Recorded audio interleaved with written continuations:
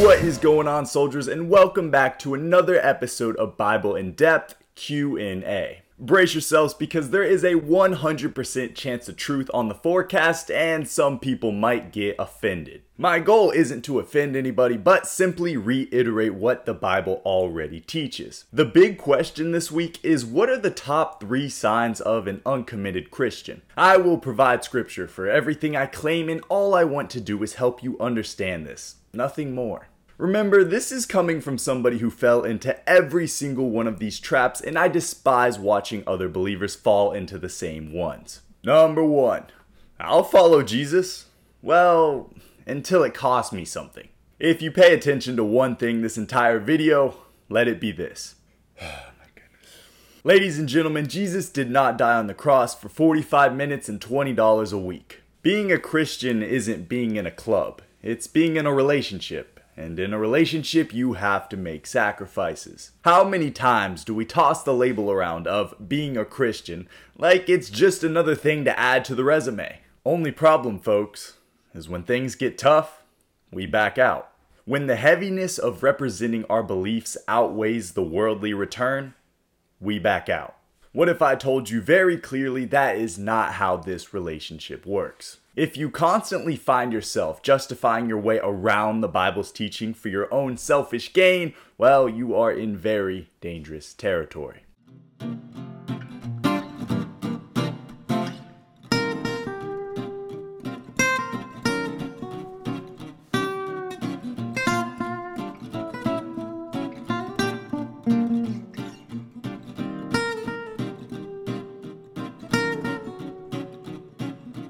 Number 2, if it feels good, do it. What if I told you a lot of things feel good in this world and a lot of them God wants us to stay away from? Want to know what feels good? Giving in to sexual desires. Want to know what feels good? Drinking underage or getting drunk. Want to know what feels good? Saying that witty cuss word at just the right time? Being a student in college. What if I told you most self-proclaimed Christians give in to all of these desires? Hiding behind a wall of justification and fear, I made every excuse in the book to run from the truth. But it finally caught up with me. Month by month, God broke me of every bad habit I had infused into my life. Did that feel good? Not one bit, but I had to obey it if I was going to call myself a Christian. I couldn't keep lying to myself.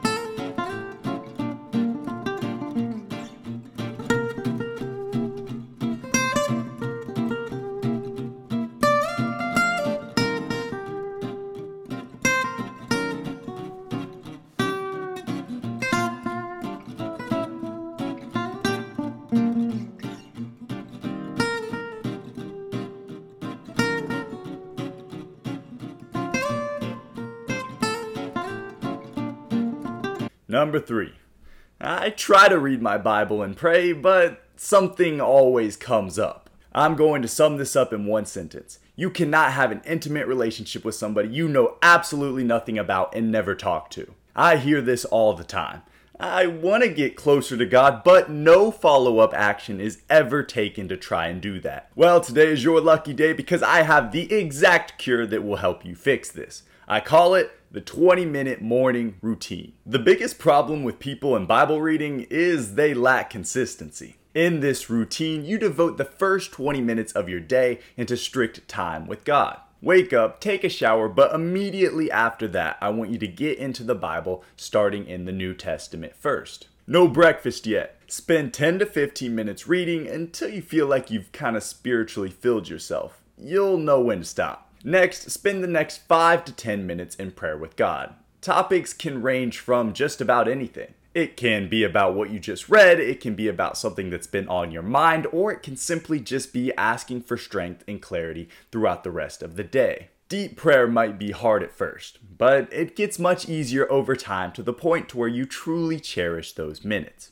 This will not only defeat procrastination, but spiritually energize you throughout the rest of the day. It's almost like a spiritual warm-up. Commit to doing this for 1 week, and I promise you, you will begin to see dramatic changes in your relationship with God. Don't look at me. He's waiting for you to go to him. That pretty much wraps up this week's Q&A, and I understand some of this isn't easy. I'd be lying to you if it was. The problem of uncommitted Christians is arguably the church's biggest dilemma of today. Understand you cannot be halfway in and halfway out with God.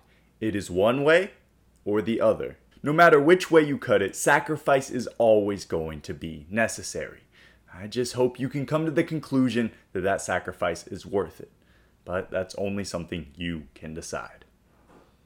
Thanks for tuning in.